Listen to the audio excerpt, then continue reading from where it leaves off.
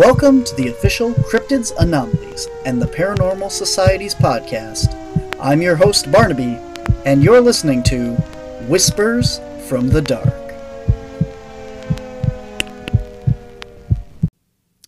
Hello and welcome to this week's episode of Whispers from the Dark. I am your host, Barnaby, and today we have a very special guest on the show who has done a lot of things. I'm not even going to go and run down your resume or anything like that because I'm sure we'll get to a lot of that.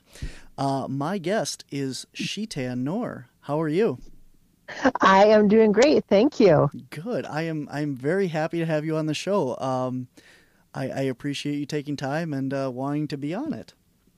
Oh, no problem. So you have done, we'll start with the physical attributes, I guess we'll say. You have a magazine. You have several magazines that you edit.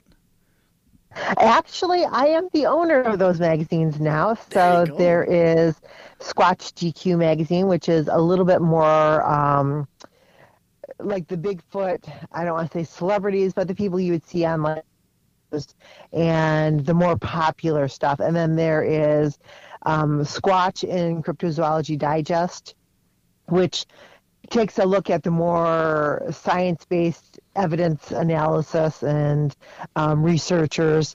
Then there is G Hunter Paranormal Digest, which focuses on the paranormal, haunted locations, the unexplained, Dinosauria and Prehistoric Creatures, that's what it focuses on.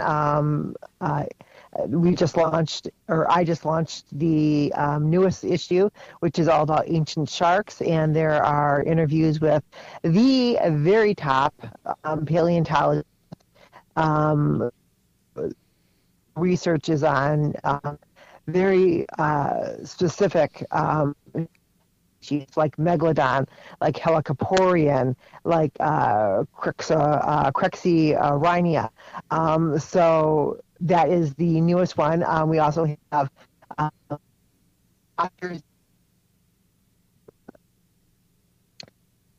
in the summertime we'll be launching the Weird Trails magazine and also one on rock hounding and prospecting.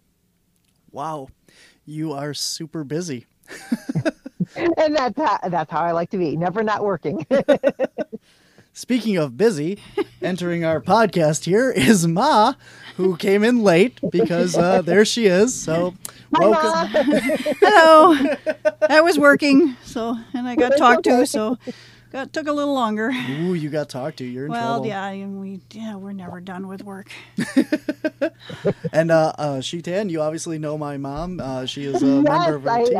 I love your mom. I've met her at several of the different events that we've both been presenting at, and it's always fun to have conversations with her. Yeah. Mm-hmm. Yep. So I thought it'd be fun. I thought it'd be fun to have her on the podcast today as well. So. Awesome. Yeah, so bringing that up, I mean, we've been at a lot of shows together. We met you over in, I can't remember the name of the event, but it was the Michigan Bigfoot the conference. Last July at the Ann Arbor Bigfoot Conference. Yep. Yeah, that was the first time that we met you, and we've seen you, I think, at 3 other events since then, so our paths have crossed quite a bit, so... Speaking of places, you will be at the conference that we're help running in June in the Marinette Menominee Bigfoot Conference in Upper Michigan. Yes, I'm certainly looking forward to that, and it's weird how things work out because I have my first 3 events of the season. I have the Vista Bray Road conference in April, and then there is a Paracon up in Thunder Bay, or at the Thunder Bay Hotel Bed and Breakfast up in Marquette in May, and then in June I have your conference, so I'll be going all over northern Michigan and Wisconsin for a while. Cool. And you'll be speaking at our convention. You won't just be set up. So without giving too much away, what is your Cliff Note, real 2-minute elevator pitch of what we get to hear you talk about in June? So there's so many topics that I can, present on. What I have been doing is if it's a Paracon or a cryptozoology event, and if the people in charge haven't specified, well, we want you to talk on this subject, I've been kind of leaving it up to the audience as to what they want to hear, because as I found out at the Ann Arbor Bigfoot Conference, yes, everybody was there to hear about Bigfoot, but after a full day of Bigfoot presentations, they kind of wanted something else. They kind of wanted, something a little bit different. So I ended up doing my presentation on lizard men, and people really enjoyed it. I like giving the audience that ability to, show of hands, who wants to hear about this or who wants to hear about this. Because that seems to intrigue them even more is, oh, we get a choice. And it's like, yes, you do. So I think that's what I will do. I will bring, I always bring my flash drive with all of my presentations on it, and I'll open it up to them and say, so do you want to hear about Bigfoot, or do you want to hear about Lake Monsters, or do you want to hear about Dogman or the Nain Rouge, or, any of those topics. So. Well, that sounds great. I don't know what Barb thinks about that, but I'm all for this. And now I'm all intrigued with Lizard Man and stuff. So, they did say up there, some of the committee members, they said they get inundated with the shipwrecks stories. Oh, yes, I can definitely talk about shipwrecks, too. Oh, no, they get too much of that. They want more of something else. We were talking about you at the meeting. Christmas ship or something? I don't know. And something about that. Your whole list of presentations that you sent me of available options and stuff, and they just, their eyes got wide like, oh, wow, and you are a veritable wealth of knowledge. It comes from doing a lot of research, which luckily I enjoy doing. I do love, research, and I do love finding out new information. So for me, that's not, such a horrible thing. But I know other people are like, I have to find, information on this. And it's like, well, if you want to learn, you have to, to be able to ask questions and find the answers to those. And research isn't just looking in one book, it's multiple books. Because... multiple books, going to locations, talking to people, tracking down, even if it's just, little obscure fact, sometimes that makes all the difference between, whether you're looking, at a Bigfoot or a Dogman. Those key little details really do make a difference. And there's also the difference of opinions, the two different sides of the story. Oh, yeah. You always find those, so. Yeah. So what has been your favorite topic of research? Because I'm pretty sure you're more like into the cryptozoology than the paranormal. I know you do both, but is that right? I do both of them, and I would say for cryptozoology, I will always love my lake monsters. There's just something fascinating about that, because the possibilities are endless. Especially when we look at like our Great Lakes. Our Great Lakes will never be drained, in our lifetime. So there is the Schrodinger's, theory that there is the potential for anything to exist down there because we don't know. We can't see, straight through the water into the depths. Certainly not in Lake Superior, you can't. Otherwise, we'd know every shipwreck that was on the bottom of the Great Lakes. And so that possibility of, vast, huge bodies of water and what could or could not be swimming through them, that will always be a curiosity for me. And then for the paranormal, I'm always intrigued by the information that I come across with the Devil's Triangles, which our Great Lakes each has at least one Devil's Triangle. Lake Superior has two. So that is always a fascination of anytime you have large bodies of water and anomalous activity of time loss, of different things appearing and disappearing.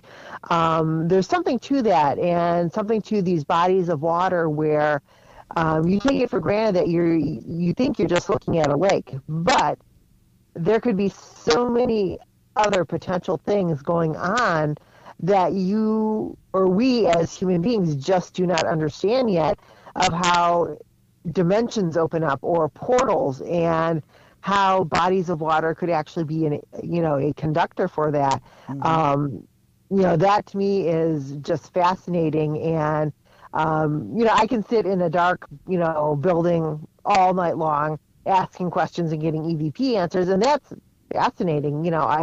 I love it when I get the EVPs or my REM pod goes off, but that intangible factor of the Devil's Triangles, of the historical information that precedes them and surrounds them, and then the people just having random experiences interacting with them, that is very fascinating to me.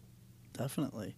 So do you think that the Devil's Lake Triangles and stuff in the Great Lakes, is that similar to like the Bermuda Triangle and stuff? Oh, yeah. Yes. So the Devil's Triangles that we have here in the Great Lakes, the major one that pretty much everybody has heard of is the Lake Michigan one that runs from Ludington, Michigan, over to Manitowoc, Wisconsin, down to Benton Harbor, Michigan, and then straight back up. And it's a huge body of water, but this is very similar with the activity and the strange disappearances, sightings that people have had in the Bermuda Triangle, which is a Devil's Triangle. There's also, like I said, each one of the other Great Lakes have Devil's Triangles. We know that there are documented Devil's Triangles near Japan, near Australia, Alaska. There's actually one that's inland in the New England area, and that's called the Bridgewater Triangle. But interesting enough, there is quite a bit of swampland that's associated with it. So there again, you have activities of various types happening around a body of water, and so it's not just on land, but also on water too. Interesting. I know that another speaker at our conference is Ken Gerhard.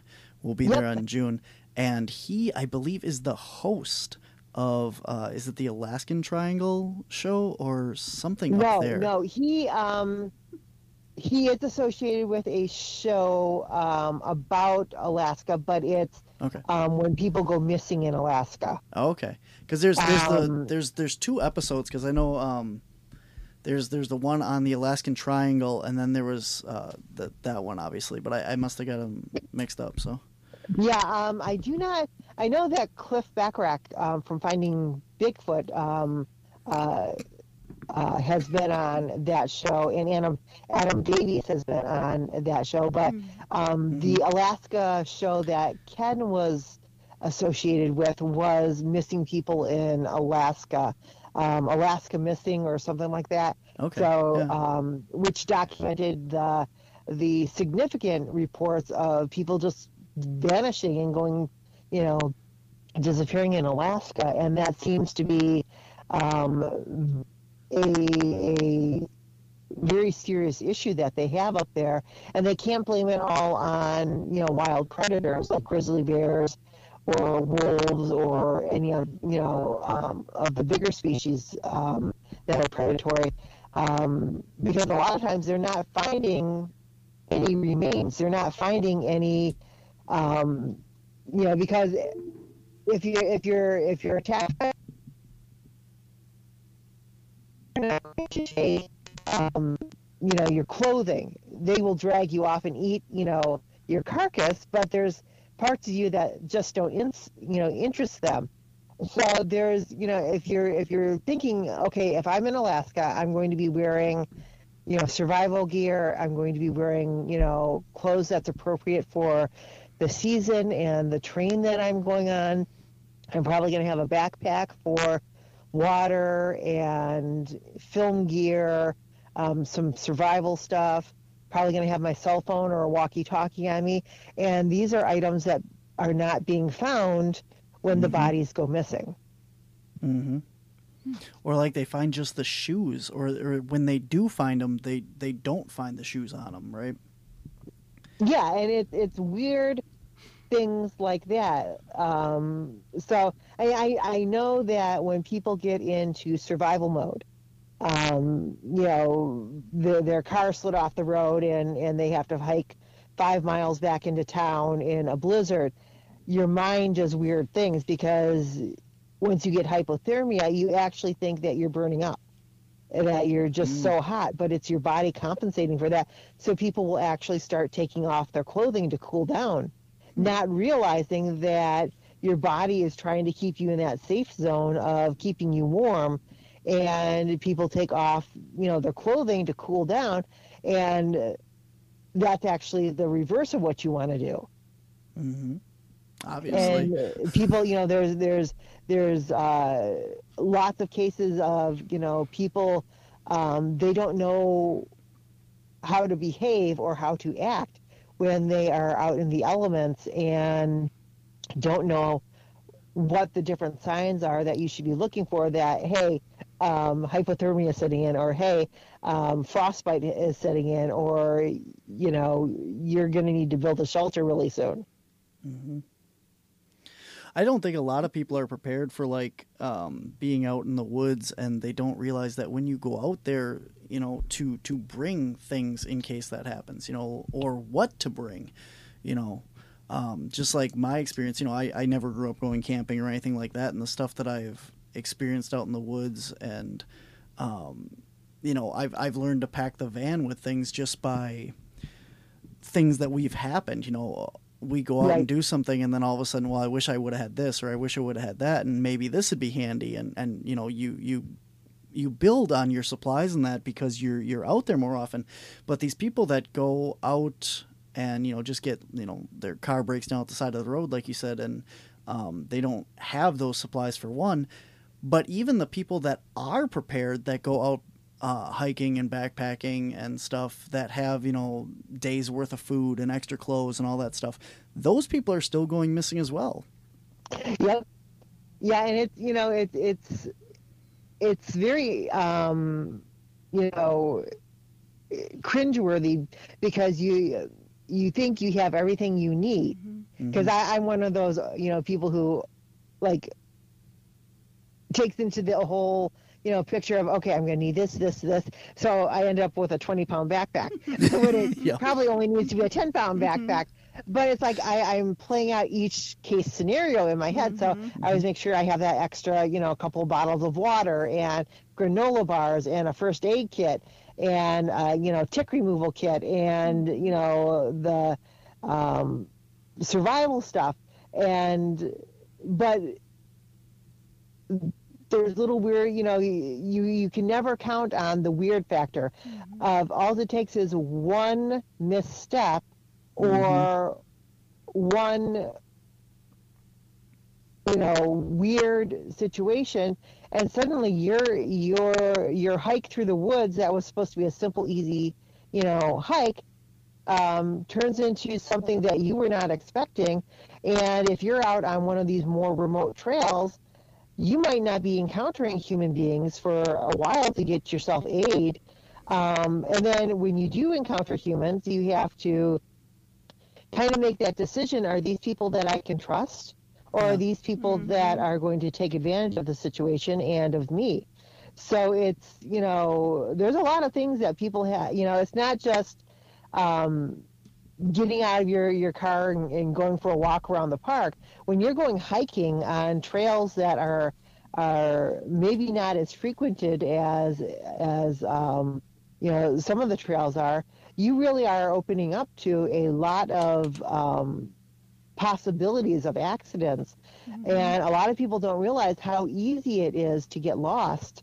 You walk 5 feet off that trail or 10 feet off that trail to maybe go pee or something in the woods, and you get turned around and suddenly you can't find the trail again. Yep, that's true. Or you venture 10 feet this way, 10 feet that way, and you're stumbling over a rock formation that's covered with leaves, twisting an ankle, and you've put yourself in a position where you can't get back to the trail. Definitely. Yep. So we want to go back to the lake monster stuff because I think that was really cool. And so you have an entire book here. I had to get up and get it. That's where I was wandering around. My books. I tried to get Ma to grab it, and she couldn't find it on the shelf. So I have them in alphabetical order. I don't know what, but bifocals don't work all the time. But you have Lake Monsters and Odd Creatures of the Great Lakes. Yep. Very cool. I have a copy of that right here. So, Ma wants it. So, what? And while we're on the topic, you also have another book here, Mothman and Other Flying Creatures of the Midwest. Yep. For those. Yep. Those are my two cryptozoology books.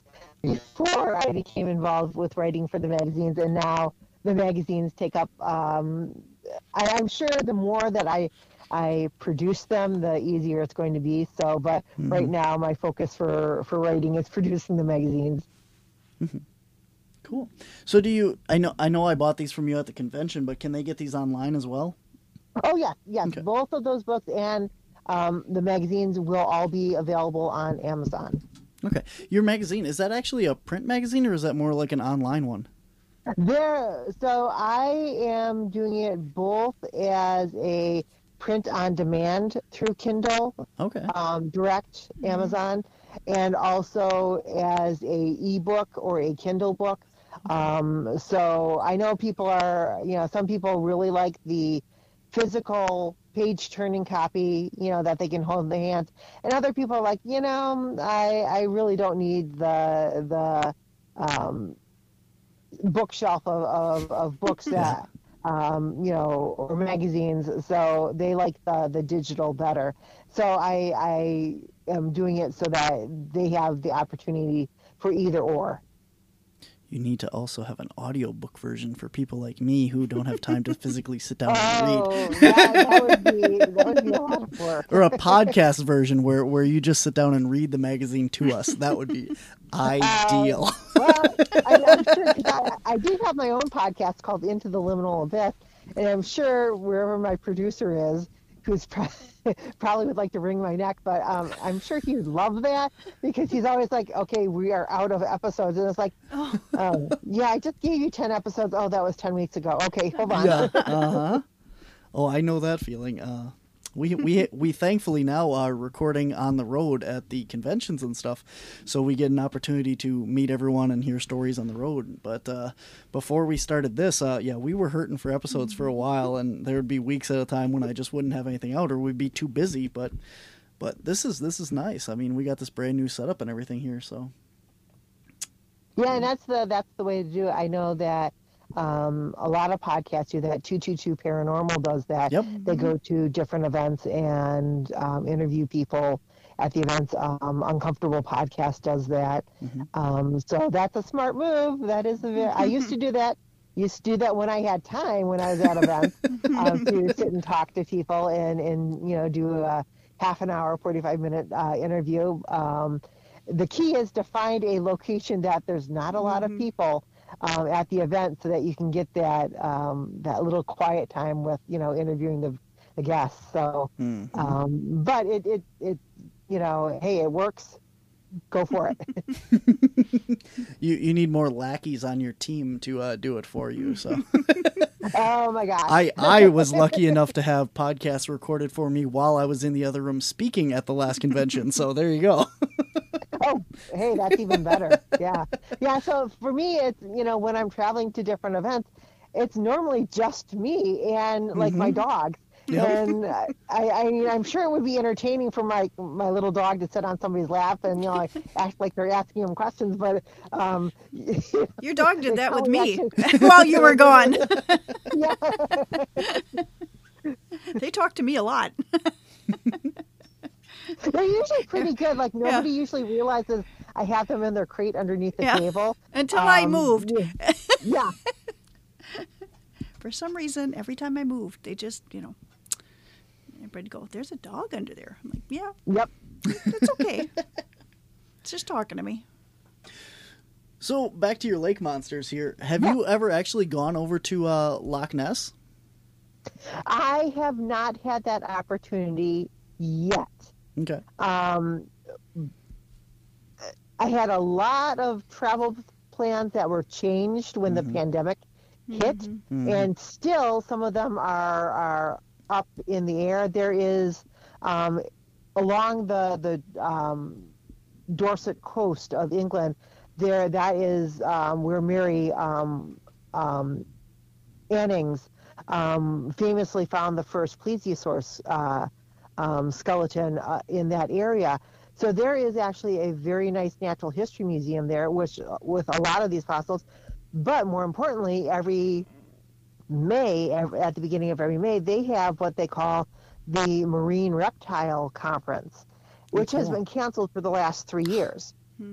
Now, my plans are, hopefully next year, is to make it to that conference, do some fossil collecting, right there, because they do take you on a field trip through the museum to fossil collect, explore the museum, and then from there jump over to Loch Ness and do some Nessie tourism, as it would be. So probably about a 10-day trip. But with everything being shut down the last couple of years, it's one of those things that it's like, oh, nope, they're not going to run this year. I got to wait. So that's on my bucket list for the future. But I did make it to Lake Champlain last June and was investigating for Champ. So I'll be going back there in August of this year for the Champ Days and working with a team that's already there to see if we can find, any Champ evidence. Cool. I didn't know that there was a whole Champ festival out there. It's a one-day event, and it was very interesting when I went there last June because the Lake Champlain, I had a 2-week-long trip, and Lake Champlain was like 4 days of it. So I had made some appointments to talk with different people around the lake, thinking that there was much more Champ related sites and tourism than what there actually was. And when I got there, Port Henry, which is on the New York side, has about the most for Champ tourism. And I got to get a little tour of the town by Andrea and her husband Kyle, and got their story and experience of Champ that they had witnessed. And then they said, well, if you go up around the way, there is a little tour shop store that's called the Champ Outpost. So I pull in there and I'm thinking there's going to be Champ stuff everywhere, and they had a coffee mug. Oh no! Yeah, I was like, okay, I'll buy the coffee mug, and then I was on my way up to Vermont, St. Albans, Vermont, to do the actual expedition. Now, as things worked out, there was only 2 of us who actually showed up for the expedition, and things were not quite working out. So we did 1 full day at the lake, and then I ended up going the next day back to Burlington, Vermont, to the eco center there, which is a kind of it's an aquarium slash science museum. So they did have a very small, I want to say 6 by 10 foot exhibit in the aquarium area for Champ. But the nice thing was that their gift shop had a lot of Champ stuff, so I ended up like buying quite a bit in there. And then there was different. They're down in one of the little beach parks or bay parks. There was a plaque to Champ, so it was very interesting that even though Lake Champlain is known for Champ, they are really not cashing in on it and making a huge thing of it, like for instance, like Rylander, Wisconsin, the hodag is huge. Mm-hmm. There's hodag everywhere, and it's very well celebrated. And so, to me, there's a lot of missed opportunities around Lake Champlain where that could be a whole crypto and paranormal tourism is one of the new moving forces in the tourism, industry. And mm-hmm. so they could really be doing a lot more and having a lot more potential with that around the Lake Champlain area that I just, was very stunned that, they weren't, taking advantage of. Mm-hmm. That's Tegan telling me that I'm not allowed to move her blanket. We'll stop moving her blanket. That bark in the background. Yeah, I mean, if you know anything about me, it's if there's a little gift shop, I'm gonna find it. So that's very disappointing to hear that there's not enough Champ merchandise out there. I mean, that's a make or break for me. I don't even want to go investigate it now. Yeah, if you love being on the lake, yeah. Definitely. And Port Henry does have some, interesting, cool Champ stuff. Now Champ Days I believe they have a parade. They have, I'm one of the celebrity guests that they have for people to come meet this year because I do have the Lake Monster book. And, they have in the one downtown park, they are setting up where, people,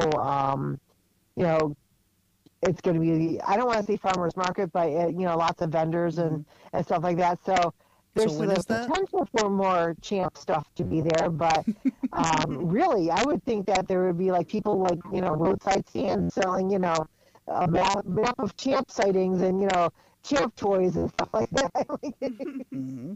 So when is the Champ Days? When are you going to be there? That is in August. And I'm trying to think. I believe it's either August 12th or 18th. Okay. I know that it's a Saturday. Okay. So I think it's the second Saturday in August. Cool. So I recently, I follow you on Facebook. We're friends on there, and I saw your whole trip to Champ and all that stuff. So I thought that was really cool. I looked at those pictures and that. I didn't realize that with all the stuff that you're into in that with paranormal and that you're also really big into the dinosaurs and prehistoric animals. I love my dinosaurs. and that's something that, I mean, maybe it's just biased or something, but I don't see that a lot in these cryptozoologists and stuff. They don't discuss the dinosaurs. So I think that's really refreshing to have your viewpoint on that stuff as well.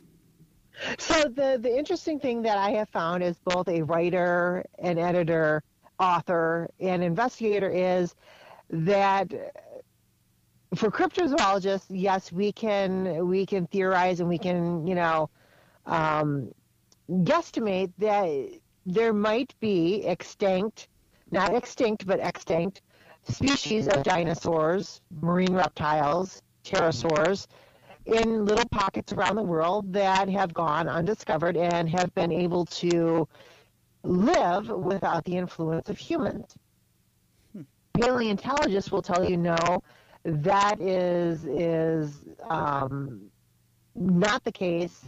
And so I have to draw a fine line between being a cryptozoologist researcher and investigator and being a paleontology enthusiast. And that comes into effect when I'm doing interviews with paleontologists. I have to approach it from the standpoint of I want to know more about the species. And so I'm very good at finding people, paleontologists, experts who focus on just this one, species or a lineage of them. But in cryptozoology, we can kind of smudge that a little bit and say, well, there is, possibilities, like everybody thought that the Kraken or Kraken was a mythological beast for centuries, until lo and behold, giant squid were starting to be found, and people were like, oh, I guess this is a real creature. That is, still living in our world today. We might not be able to see them, on a daily basis, but we do see the evidence of them, with the carcasses being washed up on shores, with sightings of whales that have the sucker marks on their skin. And so we do know that they exist. Scientists, Monster Quest went down and actually, got evidence of them on video. That was groundbreaking. I will always commend Doug Hychek for that, because he came up with that camera trap, and it worked. They got the evidence. So there is a case in point. Everybody refers to the coelacanth as, hey, a cryptozoology creature proven real.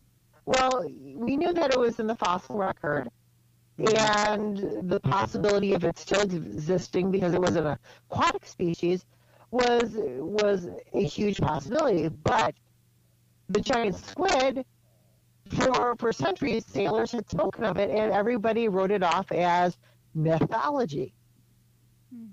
There was no way that there could be a squid that big out there, and lo and behold, there is. So to me, instead of the coelacanth being the biggest point of cryptozoology being a real science, the giant squid to me proves cryptozoology is a real science. So when we're looking at these things, obviously when you're out in the ocean and stuff, there's a lot of undiscovered area. There's very much a chance, like with the giant squid existing and the megalodon and possibly the mosasaurus and stuff like that, and obviously the plesiosaur and stuff. So, but out in the ocean though, you have a lot more room for these things to breed and exist unnoticed by humans and that. So how do you think that these things are getting into the lakes? Let me ask you this first. Do you think there's the whole research I'm sure you're familiar with of the eels in Loch Ness? Yes. So do you believe that these creatures, Champ, Nessie, what's his name, Peppy, whatever his name is, Peppy or Pippin is over there on your side of the Great Lakes in Lake Tippin. Yep. So when we're talking about those creatures, do you think that those are possibly just eels, or do you think that they actually are the plesiosaur creatures that people, or maybe not a plesiosaur, but a type of that that people are seeing? So to answer your first question, how would they get into the Great Lakes? Well, at this point in time, they can't because of, so let's say they were going to, we'll put this on the bull shark. Let's say you're a bull shark and you're swimming up the Mississippi River because you're following fish to eat, and silver carp, are quite abundant in the Mississippi River, but you're only going to be able to come up the Mississippi River so far because in order to control that silver or Asian carp population, they have had to put in numerous locks and dams and gates to control those. So back in that went into effect in the 1950s. So before 1950, it was possible for bull sharks to swim up the, St. Lawrence Causeway, the Mississippi River, and actually get access to the Great Lakes. But whatever is if we're talking about a prehistoric marine reptile, like a plesiosaur, like a mosasaur, like Archelon, the giant turtle species, because we do have at least 2 significant giant turtle reports, this would have had to have happened a very long time ago, back when the Western Interior Sea actually cut from the Gulf of Mexico up through British Columbia. And as the land masses changed, water basins would flood, and if there is a open channel of water, aquatic species will use it. They don't care where it takes them, as long as there's food and shelter, protection, so that they can swim. So we did have these different areas around the Great Lakes that actually opened up as these basins, and then the water flow in, brought in these species. Now, at one point, the glaciers actually came through, and not only did they carve out the Great Lakes even more, but anything that was in their path, skeletons, fossils, carcasses, that got pushed and scraped down into the southern states like Kentucky, Tennessee, lower Indiana. But then as the glaciers receded, those bodies of water, or those bodies and basins that we know now as the Great Lakes, were refilled with water from different sources. So there is the potential that we have very old species down there living, because we certainly know that the lake sturgeons are down there, and they are a dinosaur fish. Mm-hmm. They are very archaic in their formation and how their bodies function in the water. And so if the lake sturgeons are down there, there's the possibility for other things to be down there.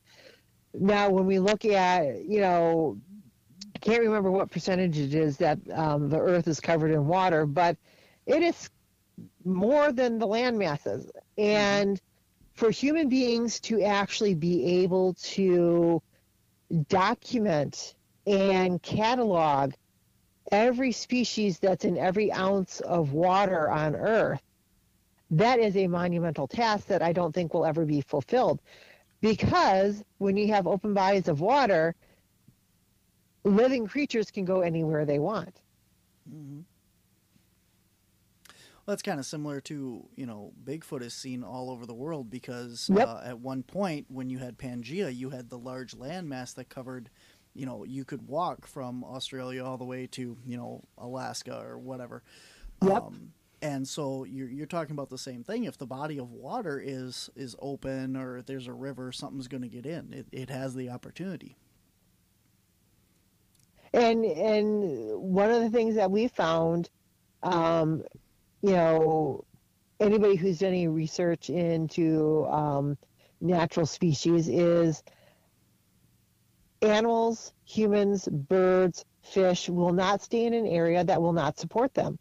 So you're looking at migratory paths, and we know this in birds. We know this in fish, whales, sharks.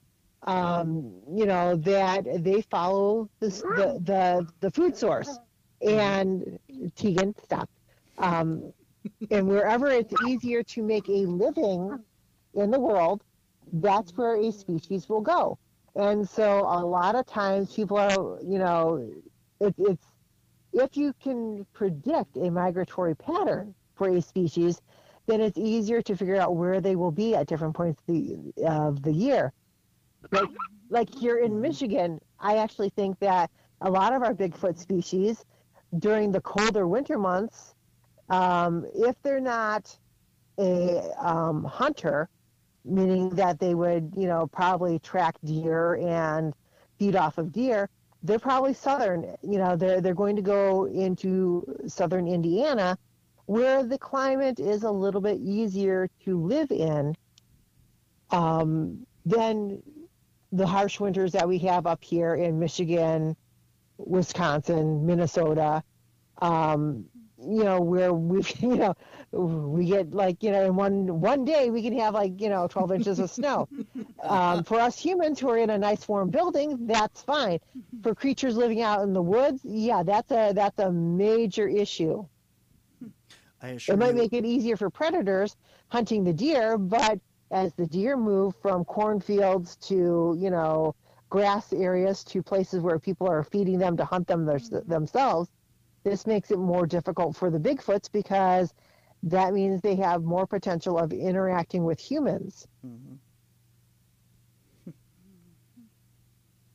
I assure you, as a human, 12 inches of snow outside is still not okay when you're in a building. I know. I know we were bracing it, like the weather report yesterday, or like this week, was calling for like 10 inches of snow to come in last night through today. And we got like maybe 2.5 inches. So I'm like, oh, finally, they lied. Yeah, that's fine. They can lie that way all they want. So I'm in mid-Michigan, so it's like we were ready for it, and then it was like, oh, it didn't happen. It's almost kind of like you missed us. That just means it's still coming. The next time they say that there's no snow coming and you get dumped on. We had like 50-degree weather on Monday and Tuesday, and now it's back to it's a field of white. Yeah, so those of you who are listening out there, we're recording this towards the end of February, and I know that it's not going to air for quite a while. So don't worry about the forecast in this episode because it's obviously long gone. Well, listen to this in the summer; it'll cool you off. Yeah, there you go. Just think about the cooler times. Yeah, inches of snow on the ground. Yeah. Feel sorry for us folks in the Great Lakes area who have to deal with snow. Yeah. So do you don't think that or do you? What do you think? I'm all flustered with this snow now. I don't want to deal with it. Getting all messed up here. Do you think that with that I have so many questions for you. You can see the gears going. I know. There's one question that led to another and ran another off one, the and rail. it's going. It's still running though. It's plowing through that field over there. First of all, let me ask this: to your knowledge, has there been an eDNA survey of the Great Lakes at all?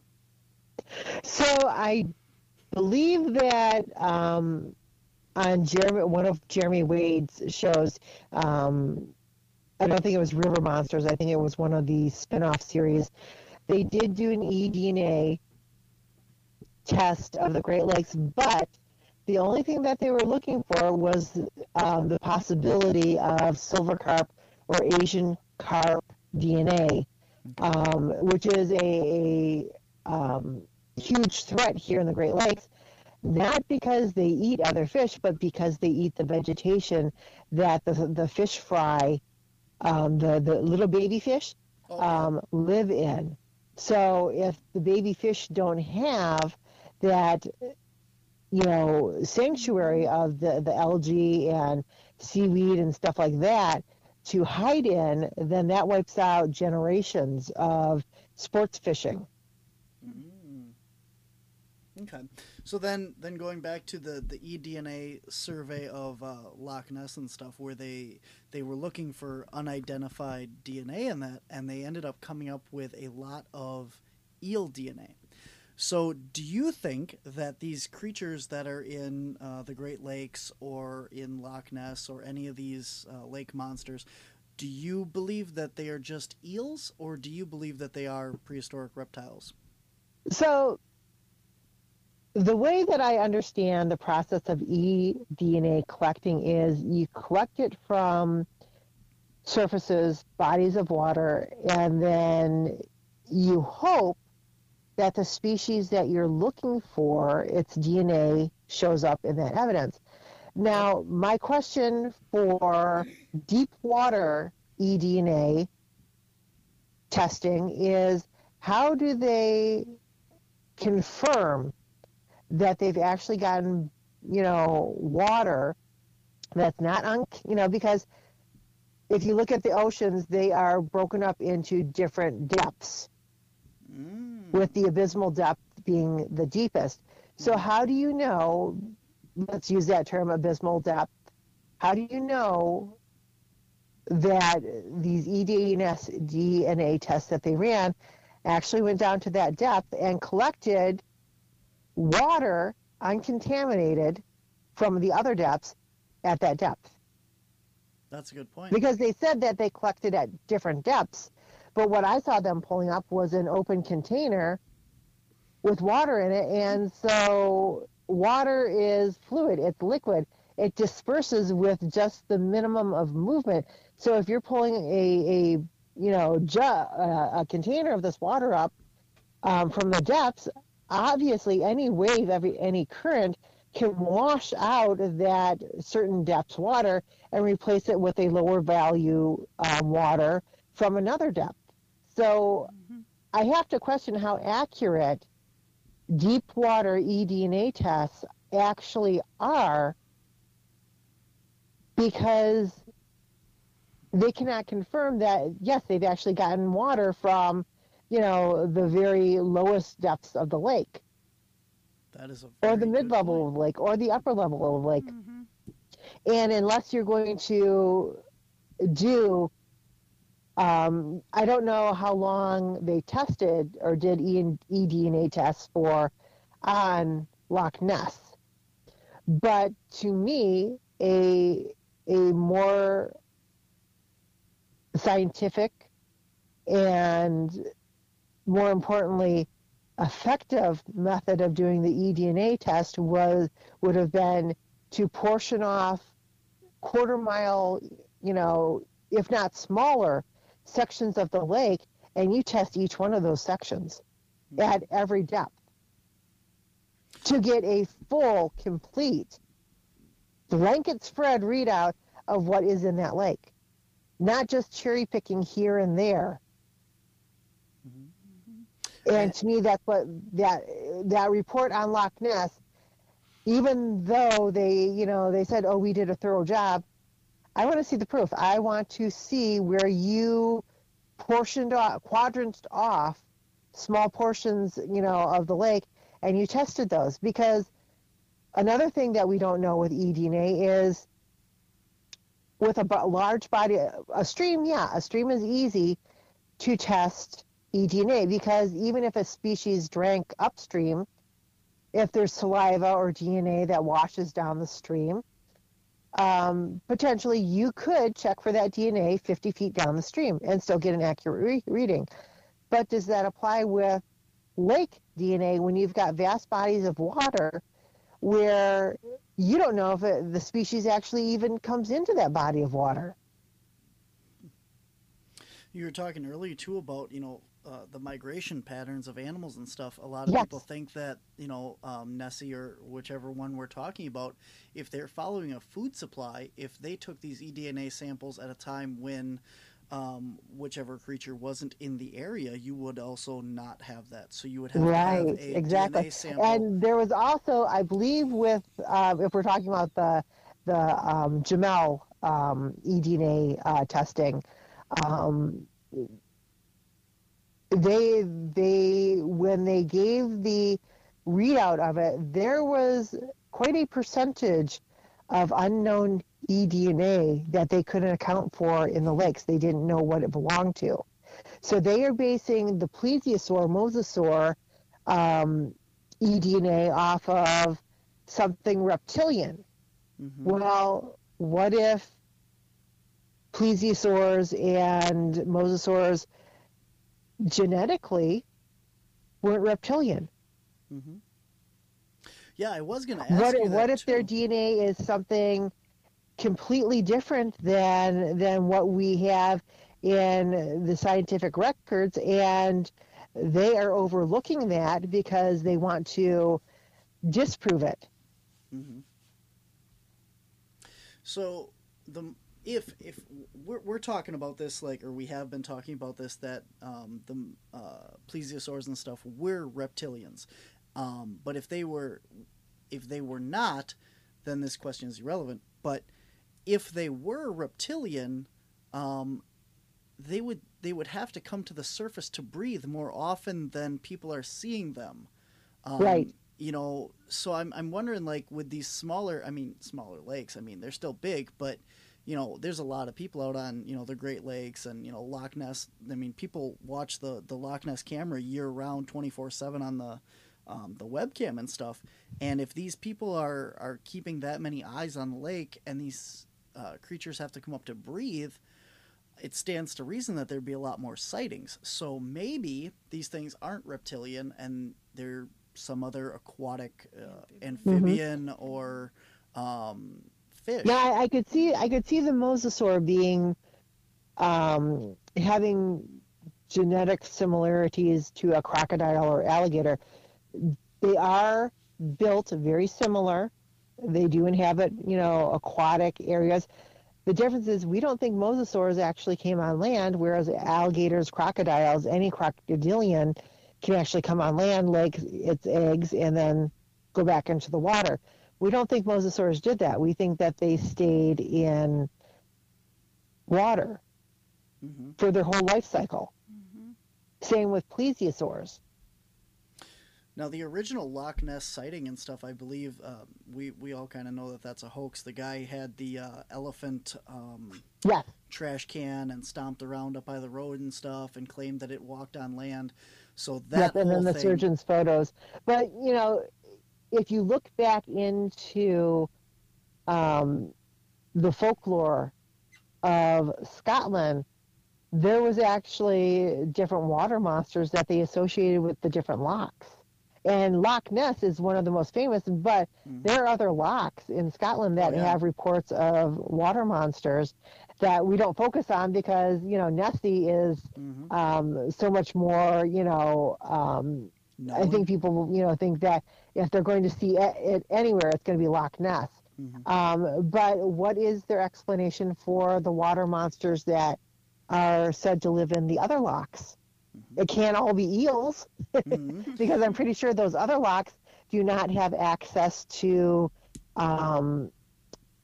any, you know, ocean water. And it's very, you know, they're saying that these eels came in through the ocean. As far as I know, there's not any species of eels that are like the bull shark, where it can go from salt water to fresh water and then migrate back out.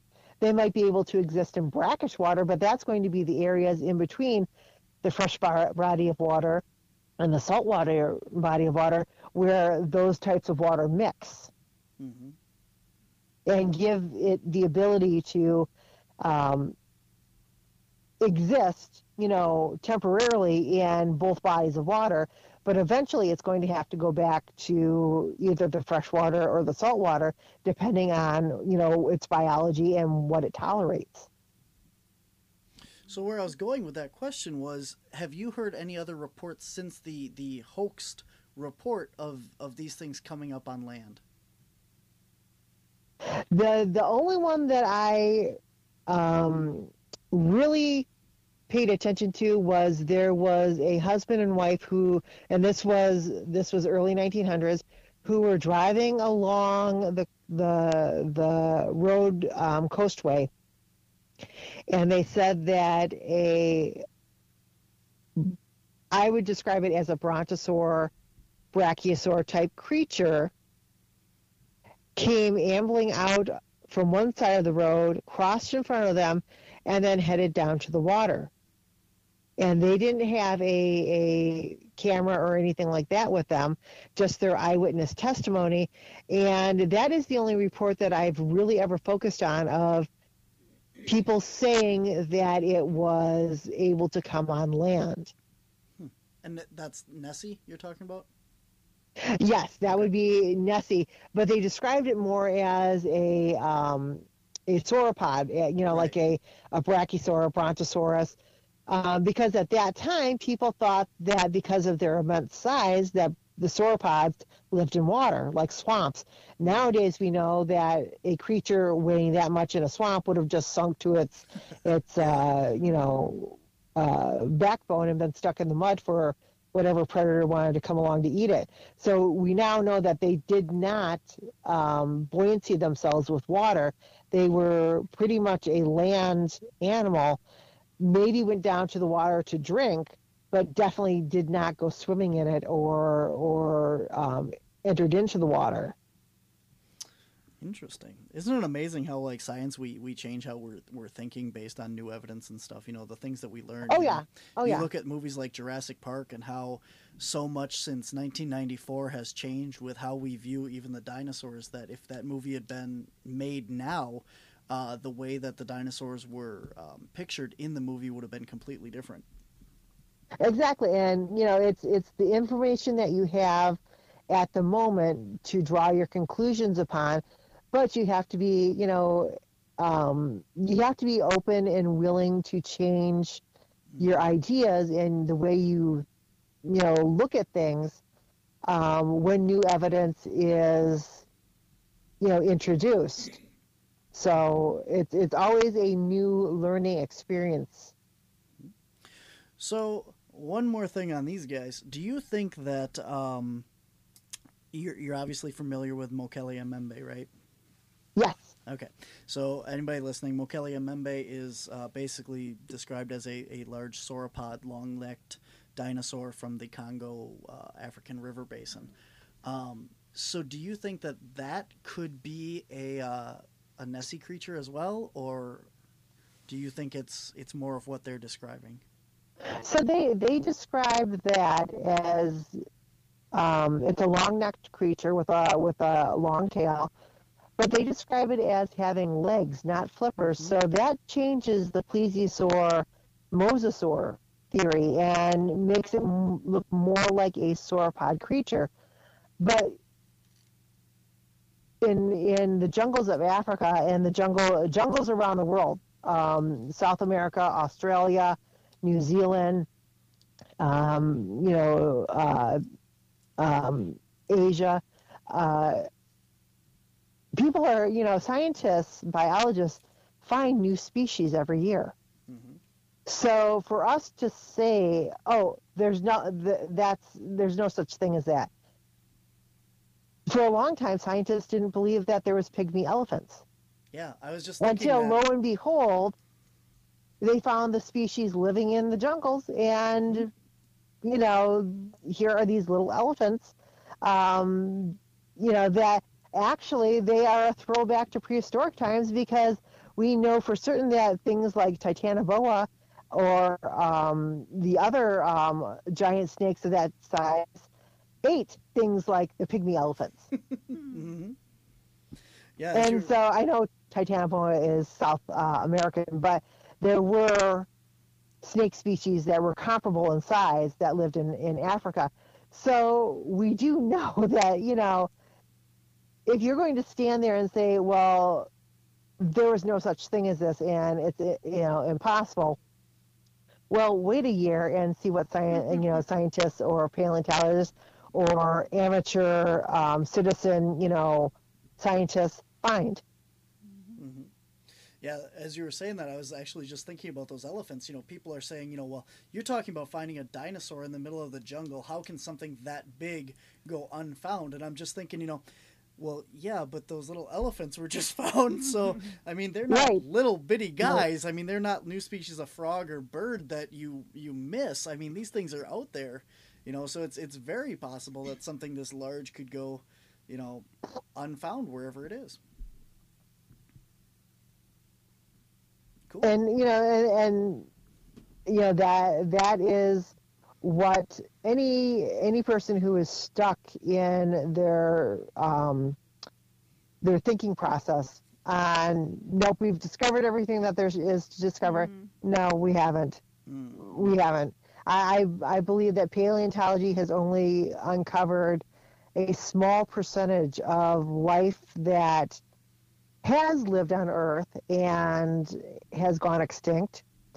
And I think that there will, for the next 100 years, there will be new species that will be found as technology becomes more advanced, and we can explore areas that, we never thought were possible, forever. People have said that nothing lived in the depths of the ocean. Well, now we know that these tubular worms live next to the thermal vents of volcanoes or the Earth's crust, and they do quite well. Mm-hmm. Wow. So you can never say something doesn't exist just because you haven't, found it yet. Mm-hmm. And with Mokele and Bembe,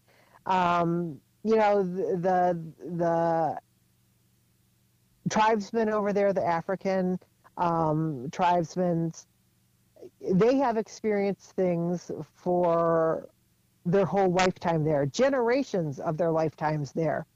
And for them to, say, we know this exists. And for us, as scientists or uneducated to their way of life, their region of life, to go in there and say, well, that's not possible. Well, you're disrespecting them because they have firsthand knowledge of it. They've had experience with it. They, have generations who have witnessed it and seen it. And just because it doesn't, run to your side and sit on command, like your dog doesn't mean it doesn't exist. It just means that it's being a natural species and it'll do it whenever it wants to. Mm-hmm. Very true. Wow. That's a lot.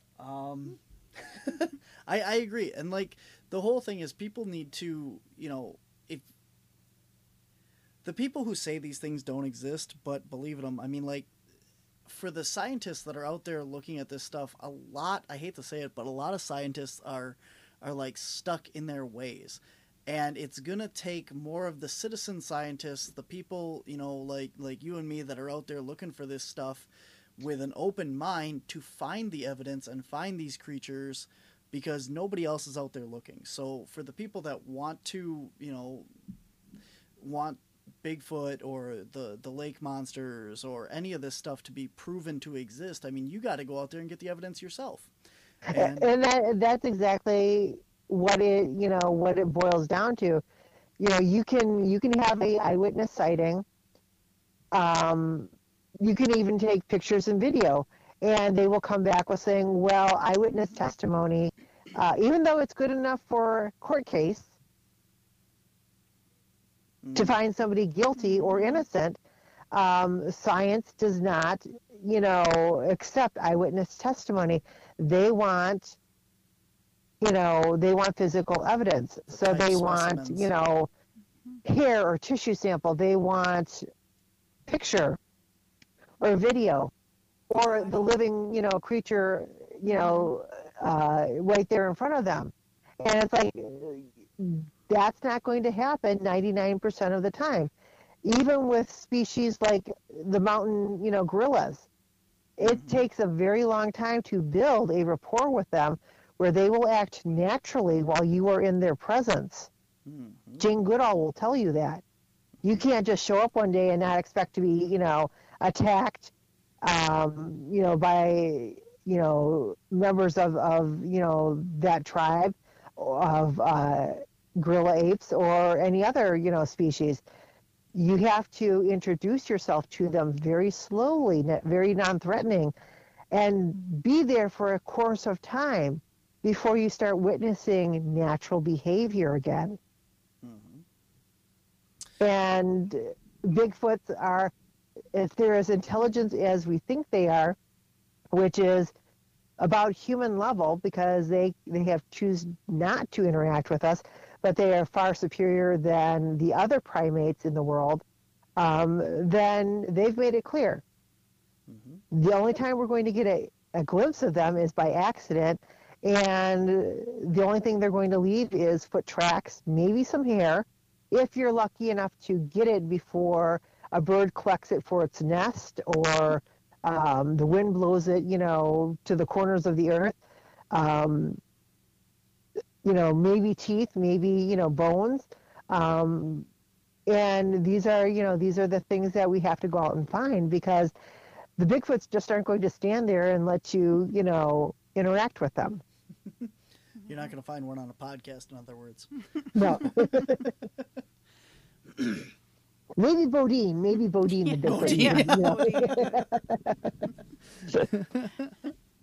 Bodine. Will Bodine be at the June 4th convention? I don't think so. Okay. He will.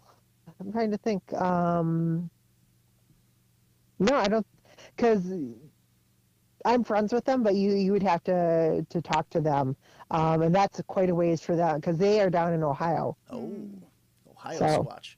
So he's actually not a Bigfoot; he's a grass man. Yeah, actually, he's from the Ohio tribe. He needs to change his name. He's Bodine the grass man now. Yep. All right, cool. So, again, you are going to be speaking June 4th in the Marinette Menominee Bigfoot and Paranormal Convention at the Riverside Golf Club in Menominee, Michigan. And tickets are on sale on the Wisconsin Caps website, and you can click on the homepage under public events, and there's a link right on our homepage. Where else are you going to be, Shetan? Oh, my goodness. So in April, the Beast of Bray Road Conference in Elkhorn, Wisconsin. May is the Thunder Bay Paranormal Conference up in Marquette, Michigan. Obviously, June, I will be at your event. The end of July, I believe, is the Ann Arbor, or actually it's the Michigan Bigfoot Conference, because they're doing it in Chelsea. And then I will be at my Paracon in Sault Ste. Marie, Michigan, and the Dewey Lake Monster Conference, September 10th. And that's what I have planned for this year so far. So I'm waiting to see who's running in the fall and what events I can make it to.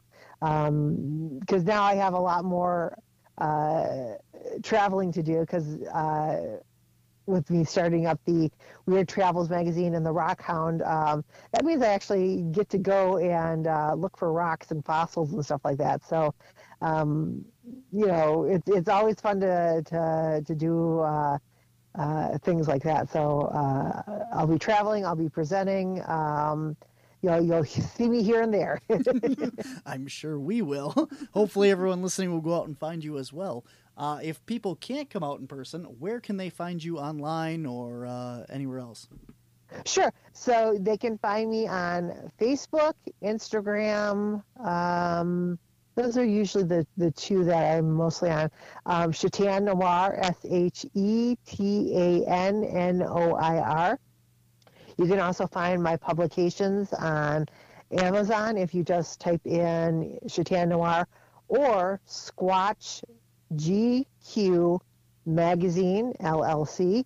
You can also find my Facebook groups, Squatch GQ Magazine, Dinosauria and Prehistoric Creatures Magazine, the Great Lakes Center for the Unexplained, and you can also find my website, Shetan Noir, cryptozoologist. If you just type in Shetan Noir, it should bring up my website. And for Squatch GQ, if you type in Squatch GQ Magazine, it'll bring up the website with all the different magazines on it. Awesome. I will do my best to find all that for our listeners and put it in the show notes of this podcast as well to make it a lot easier. I'll do my best. But until the next time we see each other, I want to thank you very much for coming on. Oh, you're welcome. Thank you for having me on the show today. Definitely. And I think I was on yours. I don't know if that's out yet or not, but... I believe, let's see, I think I did that one back in December. So I'm pretty sure he launched them immediately. So I believe it was back in December. It's through Anchor for the Soul Paranormal Network. So I will see if I can grab the link and get it to you. Cool. So I'm out there somewhere on your podcast already at this point. So. Yeah. that's the gist of it. But so if you're looking for more of us chatting, I am over there. Otherwise, until next time, we will see you for sure in June. Yeah, that's it. Okay. Thanks for Awesome. listening, everybody. This has been Whispers from the Dark. I'm your host, Barnaby. I'm Ma. And Shetan Noir. there you go. Thanks for listening, everybody. Have a good night. Bye. Bye.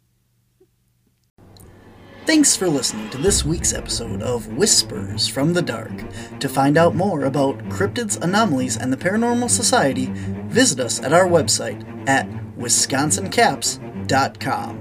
That's wisconsincaps.com. There you can find links to all of our social media, Facebook, YouTube, Twitter, Instagram, TikTok, and our Patreon. You will see links to our online store as well, where you can get t-shirts, DVDs, and more. If you click on the public events page, you can find out where you can meet us in person and all the public events we have coming up. If you enjoy our podcast or our YouTube shows, please consider becoming a Patreon at patreon.com/WisconsinCaps. There you can find behind-the-scenes pictures and videos from all of our media, as well as bonus footage and evidence that we have collected. If you have encountered something you can't explain, we want to hear from you. Visit our website and click on Submit a Report on our main screen. You can choose to leave your contact information or simply remain anonymous. You can also reach us via email at wisconsincaps@gmail.com. If you would like to be a guest on our show, please contact us on our Whispers from the Dark podcast page on Facebook, or send us an email at wisconsincaps.com. Remember to like, share, and subscribe wherever you listen or watch or find us.